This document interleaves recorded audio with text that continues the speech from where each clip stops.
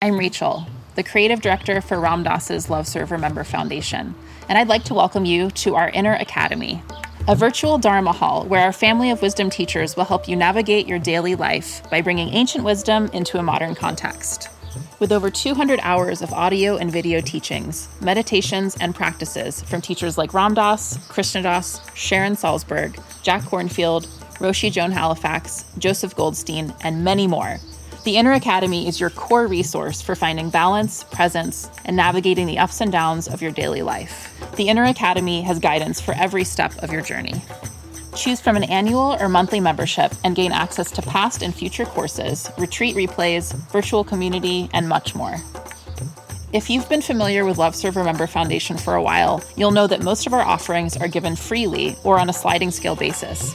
So when you subscribe to the Inner Academy, you're paying it forward and bolstering our ability to continue creating accessible offerings for all in the future, as Ram Dass wished for us to do.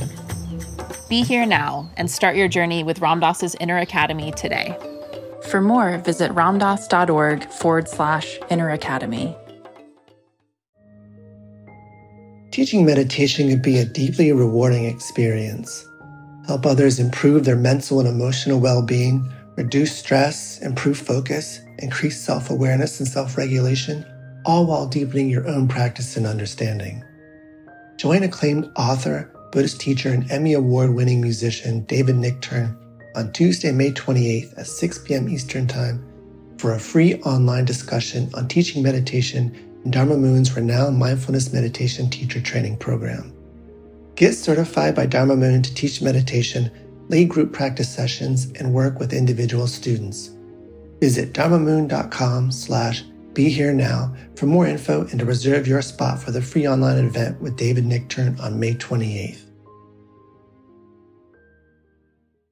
Worried about letting someone else pick out the perfect avocado for your perfect impress them on the third date guacamole? Well, good thing Instacart shoppers are as picky as you are. They find ripe avocados like it's their guac on the line. They are milk expiration date detectives. They bag eggs like the 12 precious pieces of cargo they are. So let Instacart shoppers overthink your groceries so that you can overthink what you'll wear on that third date. Download the Instacart app today to get free delivery on your first 3 orders, while supplies last. Minimum $10 per order. Additional terms apply.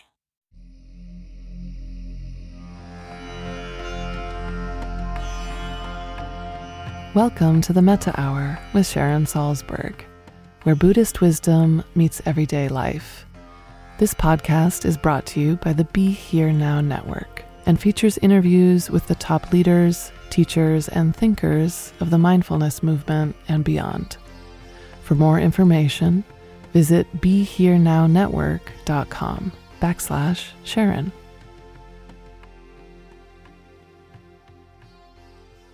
Hi, I'm Sharon Salzberg, and I'm speaking today with Vlada Bortnick.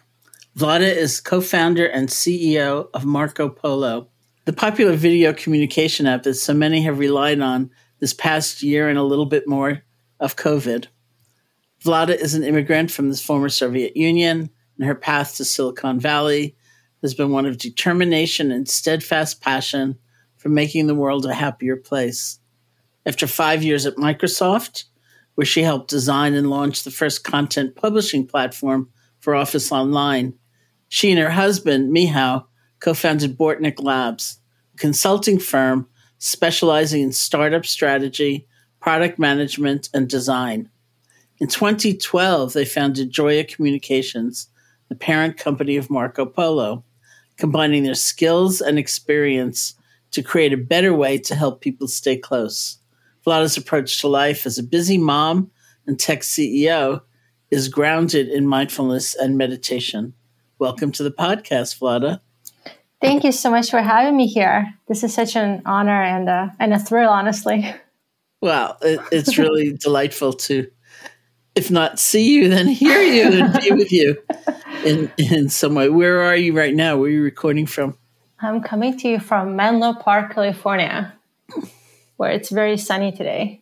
It's very sunny here too in Massachusetts. So great. Yeah, really. It's like, wow. I never get tired of it. It's so nice, especially after living in Seattle for so long. That's true. Microsoft. Yeah. Well, one thing I was going to say in the introduction, which I forgot, was that one thing I'm really enjoying is that Marco Polo has also become a verb, like Google or Zoom. Like my friend Thea will say, I have to Marco Polo her. And I always pause for a moment, like, is that a thing to say? How do you feel about becoming a verb? Well, it feels surreal because so many iconic brands are verbs. And it also feels hopeful because to me, Marco Polo is not just an app, as you know.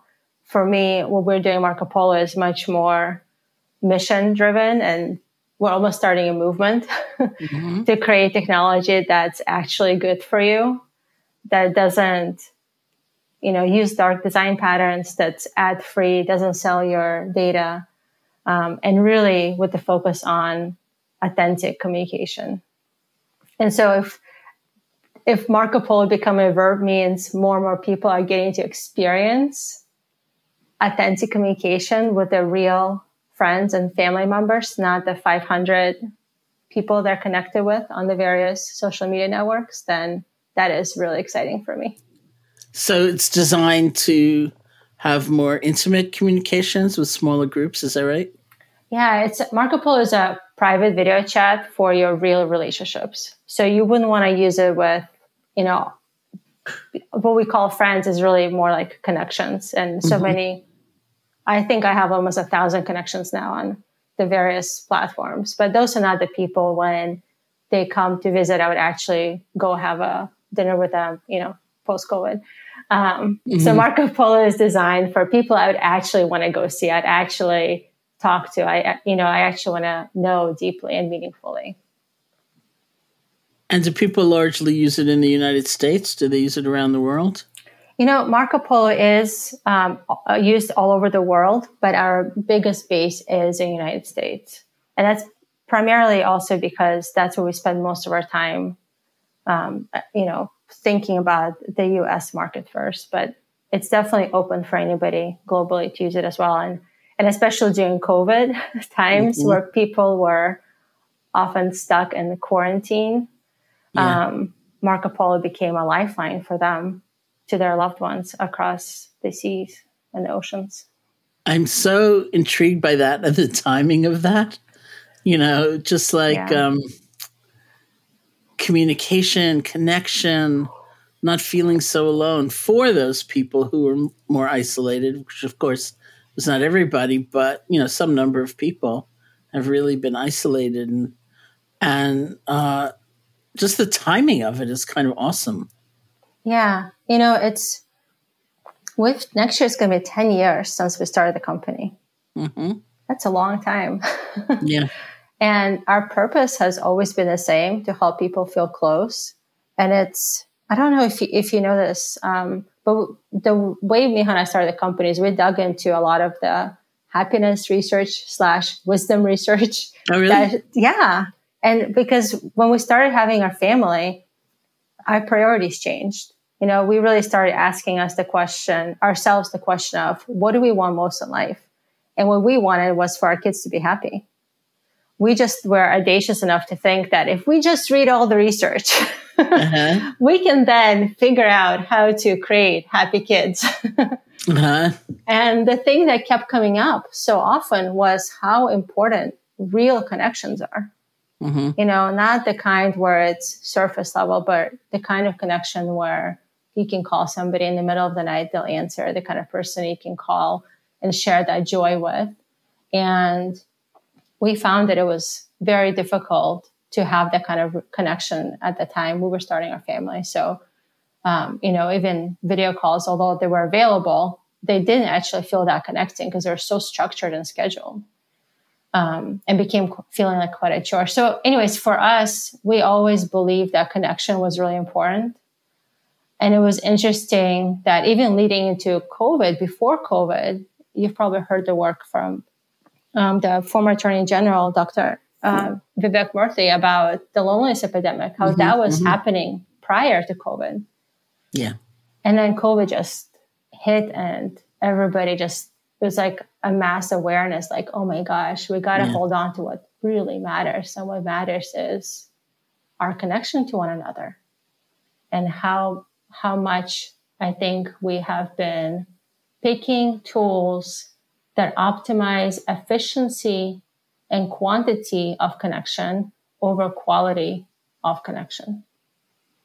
And I believe that has really weakened our ties and has created more loneliness and more discord than we want. Well, Dr. Murthy is also the current Surgeon General, having been right, the former right. Surgeon That's General. right. So he's back. He's back. That's right. That's right. You know, I expect loneliness to have another shining moment because it's true. You know, in one of my books, I can't remember which one, I quoted a book that was, I think, really a great book, but it was especially great in my mind because of the title, which was Bowling Alone. Oh, and yes. That was about society shifting and things that used to bring people together, like maybe a bowling league in your community, in your town, where once a week, even if you had politically opposite views, I mean, you may not even have known the political views of your fellow league members, but once a week you went out and you bowled together, and now people are bowling alone. You know, that these ways of coming together are really shifting, or certainly for some people, while not everybody, the bastions of classical religion, the church, the synagogue, it may not be so central to your everyday life and the community that you feel you are a part of. It may be, but it's also shifting for a lot of people. And so it makes sense that there would be a lot of loneliness as a result. And then here we are, you know, with the possibility of creating new forms of connection. Yeah, I really couldn't agree more with you. We used to connect with each other much more. You know, people used to call each other and, like you said, go bowling together. And I think something also, this word, like, you know, when somebody asks you, how are you? It's like a badge of honor to say, I'm so busy. Yeah. And so it's this drive to be as busy as you can be, I think, is what is causing the shift in how we've been communicating, which really moved from voice-based communication. We used to call each other or meet each other in person, like physical connection, to text-based communication through email, social, and text. That's really, like I said, optimized the number of connections, efficiency of connection, but I really believe sacrificed the quality. You know, we had this story, I don't know if Thea, I shared this with you, but I met this woman, and she was telling me how one of her best friends moved to Nashville to pursue her music career dream. And meanwhile, she got pregnant and had her kid. And, you know, she's trying to stay in touch with this friend on social. And a year later, after the first year of days and haze of being a new parent, kind of lifted, she called her friend to see how she's doing. And her friend was like, where have you been? She's like, what do you mean? It seems like you've been doing great. She's like, no, I've been really suffering. And it's because we tend to post the highlight reels of our life and not, you know, and share the real connection when we see somebody, when we can actually talk to them.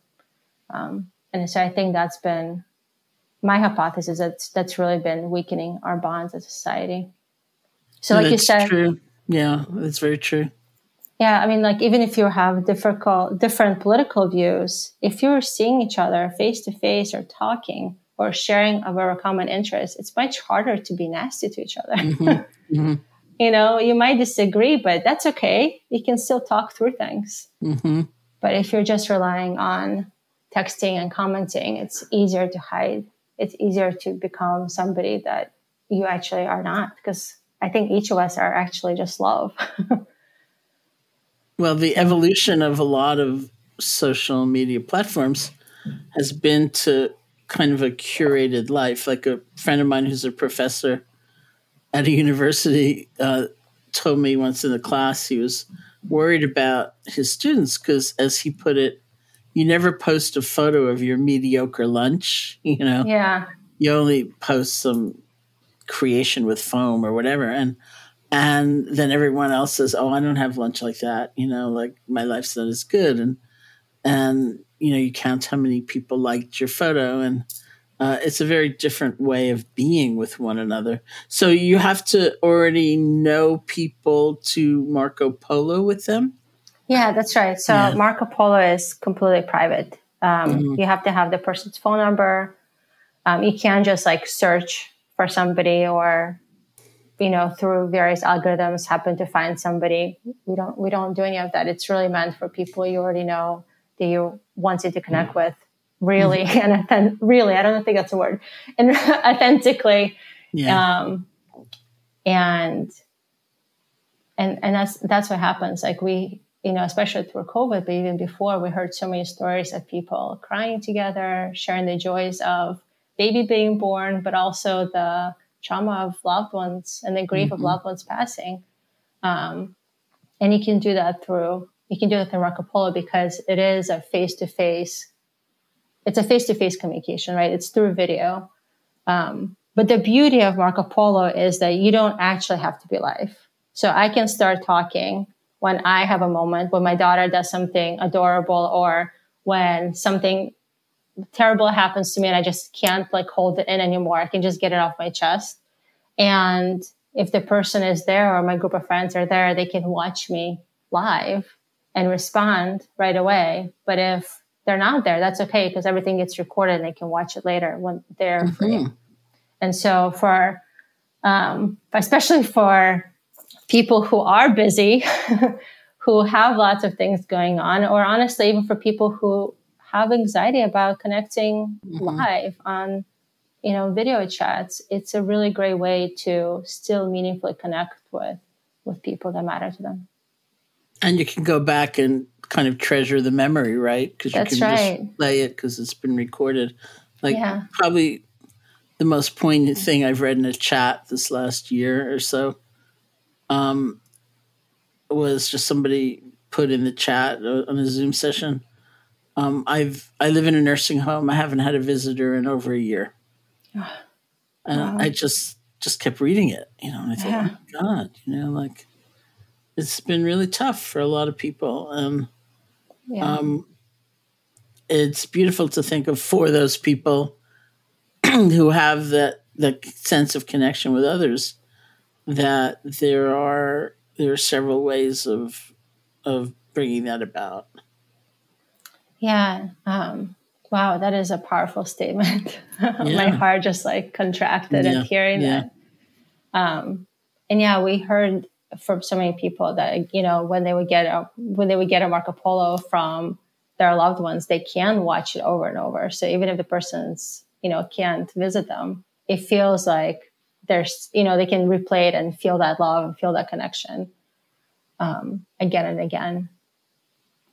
But also, through this time, so many people have died, and Marco Polo has served as almost like a record of their life and time together. And what's beautiful about it is that it's not the highlight reel. It's not just that awesome time I went to Bahamas for XYZ. It's like me in my everyday life. So you really get to remember the person as they truly were. Not some idealized version of them, which I think makes that memory stream so much more meaningful and important. So I'm curious, when did you come here from the Soviet Union? I came in 1990, right when Soviet Union was falling apart, actually. So Gorbachev came to power, and perestroika and all that was happening. And 1990, December 25th, 1990 is when I came to New York. Is where we landed in New York. So you can imagine my surprise coming and seeing everything lit up. That's right. It's Christmas. For Christmas. I'm Jewish. We also don't and we didn't have Christmas in Ukraine or Soviet Union. We did have New Year's, but it was like a one-day kind of holiday. So I was like, oh my gosh, this country is even more magical than I thought it would be. Oh, and then that's I funny. learned it was Christmas. Oh, yeah. Oh, that's very funny. Yeah. And did you come because you had a job waiting for you here? No, so I came when I was 11 years old. Okay. Yeah, my whole family immigrated. So I'm Jewish, and there was a lot of discrimination against Jewish people in Ukraine at the time. And so my aunt and uncle immigrated to U.S. in the 70s when it was the first wave of immigration opened up. My dad stayed behind because his mom was battling cancer at the time. And unfortunately, she passed on. And also, unfortunately, the border closed. And so they couldn't leave in the 70s. And then, so the first sign of the border opening up through the help of my aunt and uncle who were living in Kansas at the time, they helped us move. Because at that time you could move to U.S. if you had a direct relative living in U.S. and you had to immigrate to the place where they lived. So we routed through New York, but we eventually ended up in Kansas. Wow. You're a Kansas girl. I'm a Kansas girl. That's right. So I got a taste of living Midwest for a while, actually. Quite different from Ukraine. Yeah, I bet. I was going to ask, but it's not the right question given how very young you were. If you began your meditation practice in the Soviet Union, because I was trying to remember when Joseph and I started going there to teach, and it was still the Soviet Union, and we would go just to people's living rooms, with a translator, with an interpreter, and teach. And one of the trips that we had, we arrived on the eve of the coup attempt against Gorbachev, and oh my gosh! And so at that point, we were actually going to teach a retreat, and the retreat got canceled, and we were just there, And I remember Joseph sent his entire chocolate supply down to the barricades, for the revolutionaries, and we ended up leaving, and yet went back, later in later years, and that was sort of an extraordinary experience as well, of course, because there was so much hunger for learning and for understanding, and conditions were so tough. I mean, there were no books. It was not like, you could casually pick up a book and throw it down, because right, yeah, everything was so precious and so valuable, and so clearly that wasn't where you came into meditation practice. So where did that happen for you? I had no idea they went to Soviet Union. I didn't even realize Soviet Union allowed. Well, they didn't really. I mean, not at first. Yeah, okay. I imagine that. No, and people told us. In fact, I was here at the Insight Meditation Society, and it was like the morning we were about to leave, and we were going at the invitation of some peace group, and so I was standing in the lobby at the retreat center, and somebody came up to me and said, "I understand you're going to the Soviet Union. I hope you're really discreet. I have a friend who went to Cuba to teach meditation, and it was illegal, and they got arrested." And I thought, that is a great goodbye blessing. Thank you. Wow. and they said, don't speak. We went as part of a tour group to sort of make believe we were tourists. We even brought Joseph's mother with us as part of the tour group. And every afternoon, instead of going to a museum or something like that, Joseph and I would slip off and go to someone's living room. So it was very quiet, very discreet. And we were in Leningrad, we were in Moscow, we were in Tbilisi. We really toured around, but it wasn't possible at that point to actually host a retreat and have people leave home and so on. That's amazing. We went several times. You're fearless. That is really, that would have been a scary thing to do. That is really fearless. Wow. I'm really impressed. Well, thank you. I mean, we made really good friends. It was quite something. Yeah. And also watching the evolution of the society is, the iron grip of the totalitarian regime loosened a bit, and it wasn't always beautiful things that emerged. No. Like I really saw in a very interesting way and kind of confounding way too that some of the first speech that emerged was very overt anti-Semitism, Yes. sort of covert anti-Semitism. Or we went to a park and some guy was standing on a box and with a big sign. So I said to our friend, "What does the sign say?" And it said something like, "Only Black people and Jews can get AIDS." Oh my gosh. You know, and I thought, wow, like what a thing to have emerge. And now I've seen it since, I've seen it in Burma. I've seen it in other places that it's a very puzzling. Yeah. I mean, this is one of the reasons why we expedited our exit, because the last month we were there were signs, like major signs in the train station that said, "Kill all the Jews."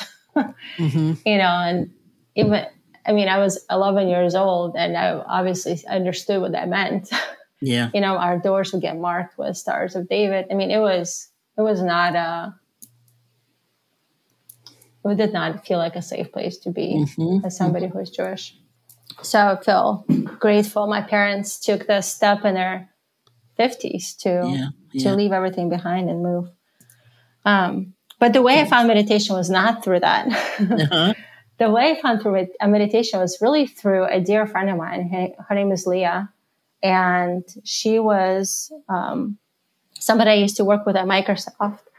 And then we sort of just happened to move together within a month of each other down to the Bay Area. She started working at Facebook when I think she was like their first or early on program manager there. And we had just moved also, and Michal was starting at the business school and was thinking of different companies that I could start while he was there. And she was just somebody I stayed in touch with, and she told me about meditation. And I think she ended up gifting me a set of CDs from Jack, Jack Kornfield, Basic Meditation, or so. I can't remember what the name was, but I just started listening to them. And so that was my first sort of encounter with it. The result of me was, I'm not doing it right. I'm bad at this thing called meditation. I can't do it.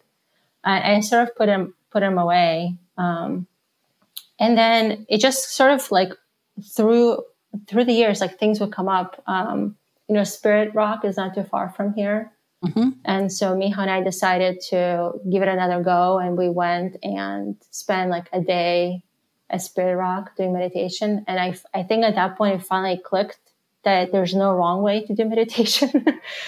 Just sitting and the thoughts coming, the thoughts appearing in my mind and being aware that I'm lost in thought is actually meditation. And I just started to loosen the critic, my self-critic against it. But I think the biggest thing that happened that really got me stuck with meditation was several years ago now. So I would do the meditation practices kind of like on and off, but not very consistent. And then I think it's 4 years ago now, I had my eyes started really hurting. I was sick with like a bad cold or something. And then, my eyes were tearing as part of it.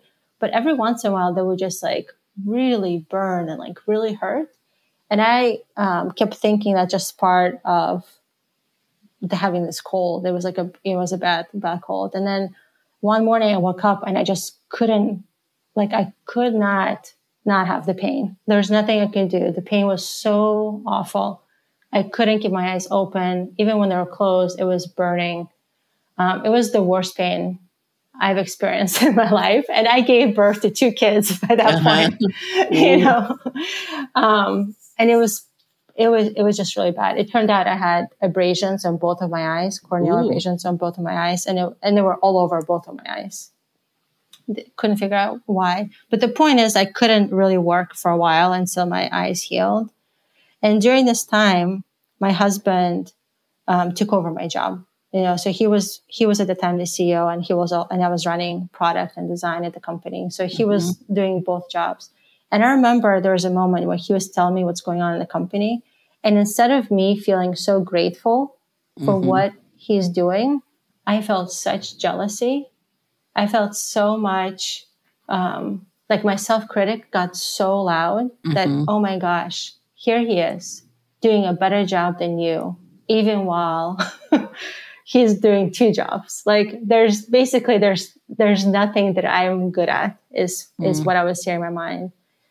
And, you know, I've been working with this like self-critic for years. I've had coaches and sat with this and it was just like really a difficult time.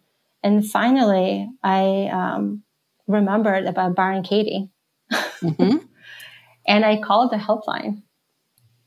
Like, I just like, there's nothing I can do. The only thing I can do is get help. And I literally called their free helpline. And after 45 minutes of sitting with my own thoughts about what I was feeling and feeling the kind of the meditative practice of it, I really felt a shift.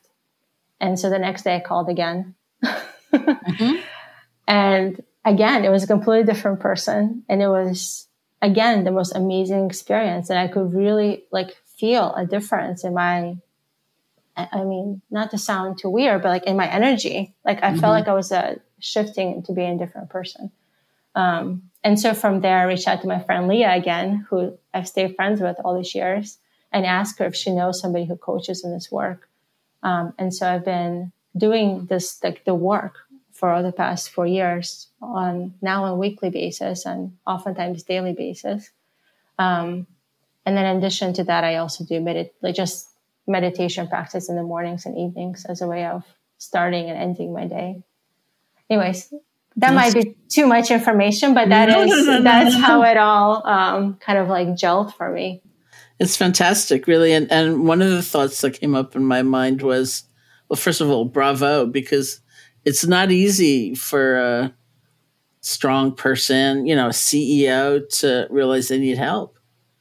Yeah. And it's very, very hard. And that struck me because, of course, now we're in a time where many people could use some help. And it's quite hard to ask, especially if you're a kind of caregiver, maybe even just being a mom, you know, if you're a caregiver, if you take care of others, if you organize, if you manage, you know, people to kind of say, ooh, you know, like I could use some help is actually a very brave thing to do. And it's an essential thing to do. And I'm so glad that you did it and that it was available.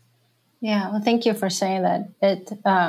It really felt like it was like a self-critic about the self-critic. Yeah. You know, it's bad when you're criticizing the fact that you have a self-critic. And for me, it's just been this journey of discovering self-love. And I know you talk a lot about it too. Like, you know, the compassion, not just, it was like, so it's so easy to have compassion, or for me, it's so easy to have compassion for others and very difficult to have compassion for self. And I want to go back for a moment because of my own fixations. Yeah. When you were 11 years old and you were coming to New York, did you see the Statue of Liberty? No. As you were entering? Didn't. Okay. Well, we might. No, I don't think we saw it. I don't remember seeing it through the plane. Because we came, they took us, we were missing some paperwork. So we had to stay at a kind of like a special hotel for people like us who messed up our paperwork. Oh, yeah. Okay. But it wasn't like down, you know, it wasn't in that part of New York. And we didn't have access, like we couldn't really leave the property very much. There was like a certain allowance of like where we could go because we weren't like officially allowed into the country yet. So I'm just, of course, you know, in love with the Statue of Liberty, and I was wondering what that would have been like. But you can still go see her. Yeah, we've been since and showed our kids and it's gone family. And I mean, honestly, I remember just crossing the border. I mean, there's Statue of Liberty, but it's also just like at the airport. Yeah. In Moscow, like crossing the border of like after the patrol and like now you're in the normal airport. Yeah. It was as if I was already in a different country. it was just night and day. And then coming to US, it has been an amazing experience. I really feel like I get to live the American dream in many ways, even as there's all the ways that I think we as society could do better. I feel incredibly fortunate to be here and very grateful that the country took us in. How old are your children right now? My oldest is 11. So it's the age that I came. Our youngest is 9.5. So what does your meditation practice look like these days as a mom and with a very full plate of work? For me, I really prioritize meditation over many things. I've really seen that it's made a huge difference in my relationships with my kids, with my partner, but also at work, and my own self-joy, my own joy with life. So I really, really prioritize it. So for me, it does look like I usually wake up between 5:30 and 6 in the morning. And then I'll spend 45 minutes or so meditating. If I don't feel like meditating, at the very least, I'll listen to a podcast about meditation or by one of the teachers. Like I'll do something like that. And then again at night before I go to sleep, I'll do another probably 45, 30 minutes meditation. And again, either listening or sitting. I've given myself permission to meditate in bed and not be too stuck on sitting on the floor and sitting up and all the rules. So I'm a more chill meditator in that way. And then at least weekly, I do worksheets I work with a coach from one of the certified coaches from Byron Katie. So once a week I meet with her, and then on my own, I do it as well. It's so great. It's been life-changing. It's honestly been life-changing. I feel more in line with who I really am. I feel more, I just feel like my connection with my kids especially has really changed for the better. There's a lot less, I don't know. We still disagree, and obviously we still fight, and they still don't listen. They're still kids, and I still get upset, like all that. But I just see how we go back to connection so much quicker. It used to be that, like the way that I was raised, and I love my parents, I'm very close to them, but the way I was raised, and it's really because that's how they were raised, is kids should talk when they're talked to, and you should really listen to your parents, and here's just how things should be done, and parents demand respect. And I think that's created a place where oftentimes it was easy for me to dismiss what my kids' needs are. Not like the basic needs, but like, I don't know, what's a great example of just recently, if my daughter doesn't want to share a book with her sister, from my point of view, that's silly. You should share. But through this meditation practice, I'm able to still at first say, what? You should still share. And then I can get in touch with like a knot in my stomach, and I can feel that my heart is beating in a different way. Like I just notice the physical body, and I can either pause and say, okay, tell me more. Why is this so important to you? Or sometimes I still, get upset, and then it takes another 5-10 minutes. And I'll come back to her room and say like, hey, I'm really sorry that I used this tone when I talk to you. Can you tell me more why it's important for you to not share this book with your sister? Or why the other one, this just happened yesterday. One of my kids was eating with her hands, something that I wouldn't think is appropriate to do with her hands. And I was like, this is so disgusting. Why are you doing this? And then later I came back and I realized like the way that my tone was so judgmental. It was so like, even though I didn't use any mean like words, my tone was enough to say, like, you're not good enough. Like, what you're doing is not good enough. And I don't want to have that kind of relationship with her. Mm-hmm. So I went back and I apologized. And I said, okay, here's why I don't want you to be eating with your hands, especially after you just came back from the playground. I know you wash your hands, and chances are it was not an excellent job. You know? And so so we're creating this opportunity to have real dialogue with each other. And as a result, our relationship just continues to evolve and get better. And I really see both of them as my teachers. Mm-hmm. In ways that I wasn't seeing him like that before. Like, I often was annoyed or impatient. And that's just not how I want to be with him. Mm-hmm. Yeah, well, that's wonderful. Thank you. It's all the meditation. It's all the meditation work, right? Like, this is the beauty of, once I find that love and kindness for myself, I'm finally seeing how I can be loving and I can be kind to others if I'm not that way towards myself. Mm-hmm. It's like finally clicking for me. Well, that's great. Yeah, otherwise I just become resentful. And it has nothing to do with them. It has to do with me not standing up for my needs and what I want. Mm-hmm. You know, so when you were doing research on happiness, did you research mirror neurons? Did you research the visual sense? Because I've often been curious about that. Like, I know, not with happiness, but with trauma, that I don't know the research, but I just know anecdotally from my friends that the people who were in New York City, for example, on 9/11, and I have a friend who was on the Brooklyn Bridge. She had just walked across the bridge to bring her kids to school, drop them off in Brooklyn. And she was walking back across the bridge to Manhattan. And she had some random thought like, I don't look at the sky enough. And she looked up just in time to see the plane hit the World Trade Center.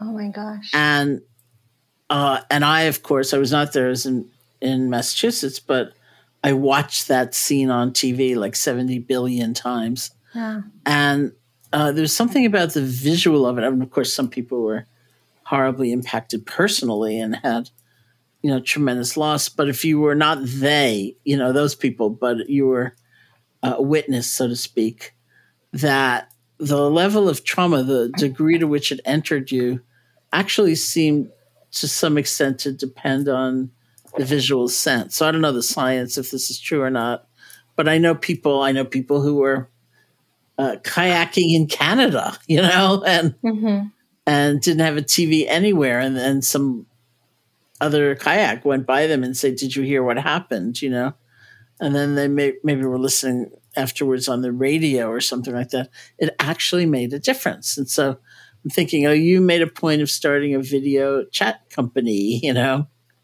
where that's a feature. And I'm just wondering if that was because of an understanding about the power of the visual sense. When we started the company, video was still very, very new. Mm-hmm. Like, back when we started, you couldn't send a video from like your iPhone to Android. Like, there wasn't a way to do it. And even between iPhones, you had to, or between, Android to Android, iPhone to iPhone, you had to like trim the video. So it was very, very early. I don't remember any research at the time that specifically talked about the power of video. That might have been. But what we noticed was just from our anecdotal experience, the power of video within our families, and the power of video with our kids. Because what we did was, before Marco Polo, we actually we sort of like recorded. You must remember this. There used to be like, you carried in your wallet that photo thing in a plastic. Yeah. It was like this thing with photos of people you love that you carry in a wallet. Do you know what I'm talking about? Definitely. Yeah. I'm not really a young person, I remember that. I was sitting here thinking, I still don't know how to send a video from, unless it's by email or something. Yeah.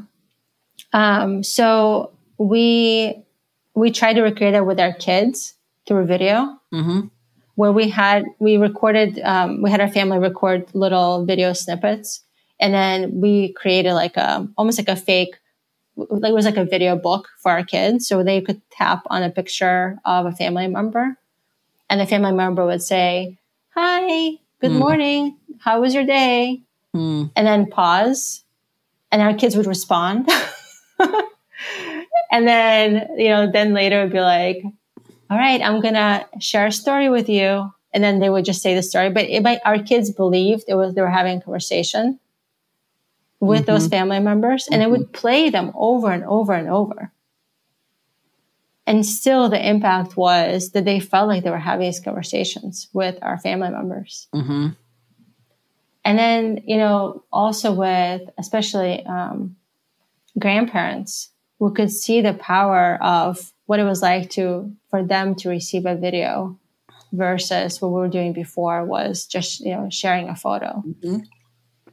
And so we almost intuitively really understood the power that video has. And it was just a matter of technology catching up with it. So early on for us, video had to be part of it. And there's so much more. I mean, when somebody says, "How are you?" and you say, "I'm fine," if they just type it, "I'm fine," that's different than me saying "I'm fine." Even the sound of the voice, there's so much information. And, there is research in how communication is so much more than just the words they're using. It's the body language. It's also what's around you. And to us, that's all part of authentic communication. I was joking, one of the ways my friends know that I'm really stressed out is if my room is in complete disarray. Because that's the first thing to go is cleaning my stuff up. I just start making messes. And so if I'm Polo, they catch me with that, they'll say, "Is everything actually okay?" What's really going on? No, that's really funny because I sometimes have described myself as the nosiest person on Zoom. Because I'm always looking at people's backgrounds, and I was on recording something else with a good friend the other day, and he had this bookshelf behind him. So of course I was reading the books, and I rather casually pointed out, "I don't see any of my books behind you." And he said, "I swear I have them all. They're just around the corner." I said, "Well, you might move them over when you're talking to me, it's the least you can do." So, but of course you're right. There's so much information, even when you hear somebody say, "I'm fine," and you think it doesn't sound that good, and then you see they look kind of grumpy, and why did they say? In fact, there's a wellness challenge going on right now with the New York Times, which I signed up for, and it's quite fun so far. And yesterday was the first day, and the question was, "How are you really?" And I was on the phone with somebody soon after that, and they said, "How are you?" And I said, "Oh, I'm fine." And then I said, "Well, maybe I shouldn't say that." It's a little generic. Maybe I have to dig a little deeper. Yeah, and then especially if you're actually seeing them face to face, but we're so trained to just answer, "I'm fine." Yeah. And I think that's another pointer to the weakening of bonds. Because normally, that wouldn't be an acceptable answer, right? I remember having conversations with people where generally I would tell them, things are not going well. But now I just, I think we're evolving and figuring out ways, and I'm really hopeful that we'll continue to look for ways that we can bring back strong ties and strong bonds and connection to the world. I love that challenge. Yeah. What do you like, really? Really? Sign up for that. Yeah, it's great. Really? Like, it was very funny. I had just finished reading the article, and then there was this call. It was like, oh, all right. Perfect. And I just had this funny flash of a business idea for you, which may be totally ludicrous, but I thought, well, maybe it would be interesting as part of this communications platform to have a curriculum or even just hints about what is good communication like. Listening, things like that, just for fun. So somebody can do the good communications course if they want to. Yeah, almost like teach people how to connect in a way that is actually connecting. It's something that you could do on our platform. Okay. Totally putting you on a spot now. But we do have, I don't know if you know about this, but we do have Marco Polo Channels, which just launched last year. Which tell me about it. Yeah, it's our new, it's our new product, I would say, but it's really more than that. Where, the mission is still the same, to help people feel close, but Marco Polo Channels in particular is about helping leaders who are passionate about helping people do that while making money. Mm-hmm. So we have people who are teaching parents how to be mindful, but we also have people who are teaching watercolor lessons.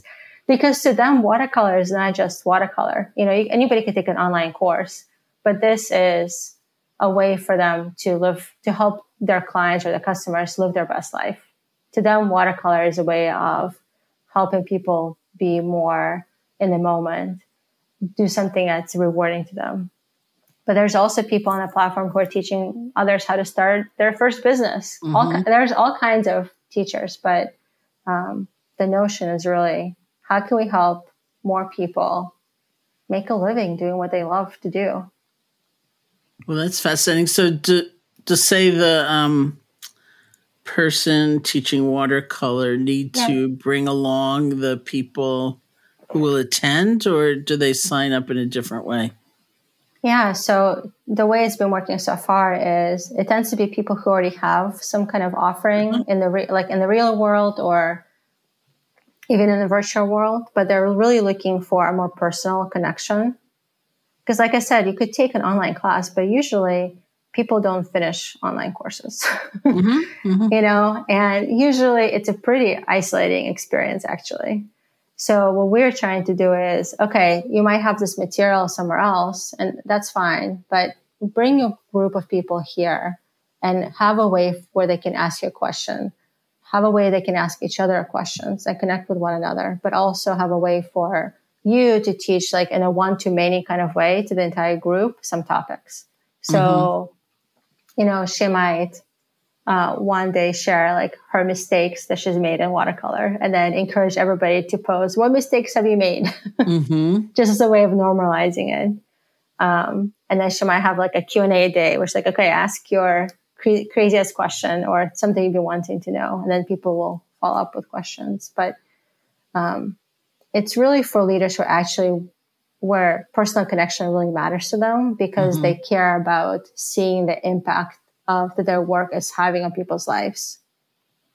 Do you see what I mean? It's like, but I'm now wondering if I'm just like a lonely person who wants to learn how to watercolor. Do I look on Marco Polo for options that may appear in channels, or do I need to know the instructor from some other way? Got it. It's a separate app. It's called Marco Polo Channels. Okay. And on marcopolo.me, there's a few listings of leaders that are already available that you could join. Okay. Well, I think it's fascinating. And I would think about a communications device, because, or not device, but course, because since the whole thing is about communications, and it's hard, to remember to be specific, or something I tell people a lot, and I just did it this morning, actually, in thinking about meditation practice and bringing it into your life. People, including myself, often use a word like maintain or keep or something that sounds like, oh, if I got overwhelmed or I lost my temper, then I blew it, I failed. And people say to me all the time, how can I stay mindful all day long at work? Or how can I maintain? Today is the maintain word. And I said, I don't really think that's realistic. I think more likely we lose it, but we learn how to return. We learn how to recover. That's the whole point. And so words themselves are kind of fascinating in terms of what they imply. And so it could be kind of fun, actually. So anyway. I love that idea. I really love it. I think we should do it. I think we should teach people how to communicate. That's a great idea. We'll be in touch, you and I. Yeah, I love it. I absolutely love it. And I'm going to look up, since I do belong to Marco Polo, I'm going to look up channels. Sounds awesome. So when, you've described the influence of meditation on your parenting, and how does that translate into leadership at the company? Yeah, honestly, it's hard to imagine how it doesn't.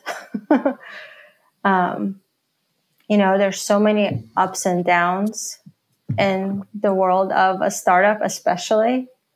And I mean, it's so easy for me to sort of get like, on both sides, like really high, but then also really sad when something doesn't go how I think it should. Mm-hmm. And meditation has really helped me stay more even keel about both the ups and the downs. And then the other piece of it is it's helped me realize that there's only so much I can really control. And it's not that much. I was raised with this mindset of if I do X, Y, Z, then I'll get, the next thing. And then if I do that, then I can get to the next thing. And then if I and it's like a never ending wheel that, becomes like a hamster wheel. They just keep running faster and hoping you get to the next level.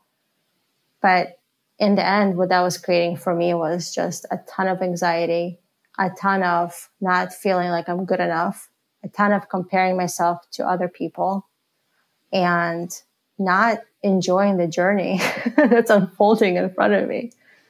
So since this meditation practice, I've really been learning to accept, and at times maybe welcome, but I'm not quite there yet, that I don't have control.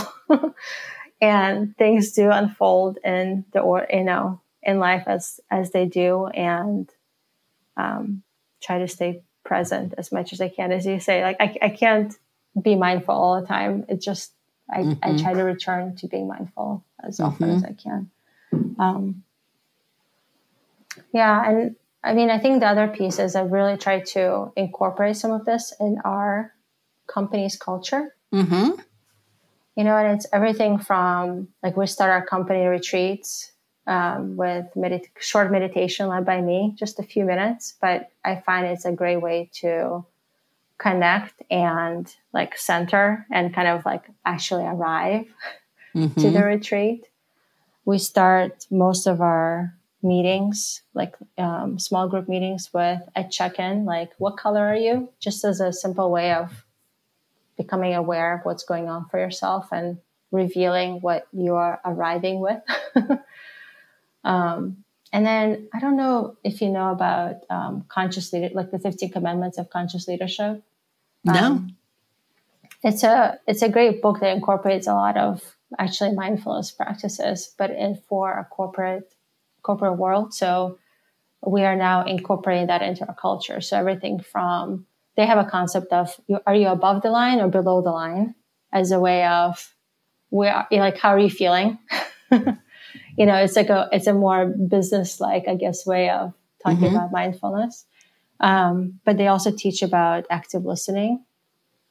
So to your point about let's teach people how to communicate. Active listening is a really big piece of it. and also how to have candid conversations and revealing very vulnerably, which includes a lot of mindfulness, because you have to reveal how you're feeling, what stories you've made up as a way of connecting to other people. So those are some ways that mindfulness, and of course, I mean, the biggest thing for me is actually this whole, I'm sure Thea has talked to you about this, like how important, good for you technology mindset is for me. You know, like our whole company is aligned around that. So it's everything from our business model. You know, we don't sell your user data. We don't have ads, to our design decisions. Like we don't have counts of likes, like you were referring. We don't have that. There's no way for you to see which one of your polos got more likes than another. And that's very intentional. We want you just to be able to talk and not worry about what other people judge you, you know? So we don't have algorithms aimed at keeping you in the app for as long as possible. So we're very mindful about design decisions that we're making, because we all believe technology is magical and it can be done in a way that's really connecting and it's good for you. And do you pay attention to kind of the next frontier in technology for how people are connecting or will be connecting? Yeah, absolutely. I mean, and actually the next frontier for me is it's both all the new tech, you know, VR and holograms and all this other stuff, but it's also, I mean, you know, I'm part of the Mobius group.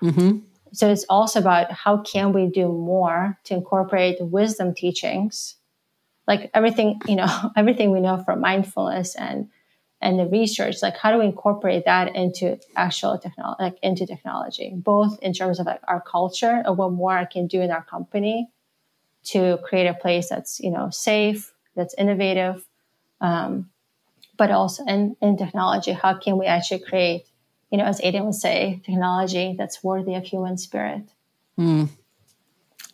So beautiful. Well, I want to thank you so much for joining me today. It was really, really a pleasure to talk to you and inspiring too. And it was just what I had hoped for in talking, you know, to somebody who is working in the world and trying to make it a better world and these bizarre circumstances and, you know, being a young immigrant to this country was an extra added lovely thing to hear about. Thank you. So thank you so much for having me. It's such a joy to know you and to be part of this. I'm going to pinch myself. It's so good. Well, thank you. And for all those listening, to learn more about Vlada's work, you can visit www.marcopolo.me. So it's marcopolo.me. A big thank you to all listening. This has been the Metta Hour podcast from the Be Here Now Network. May you be safe, be happy, be healthy, and may you live with ease. Hey folks, thanks for listening. To learn more about Sharon and her ongoing teaching schedule, as well as online courses and a free guided meditation, check out her website at SharonSalzberg.com.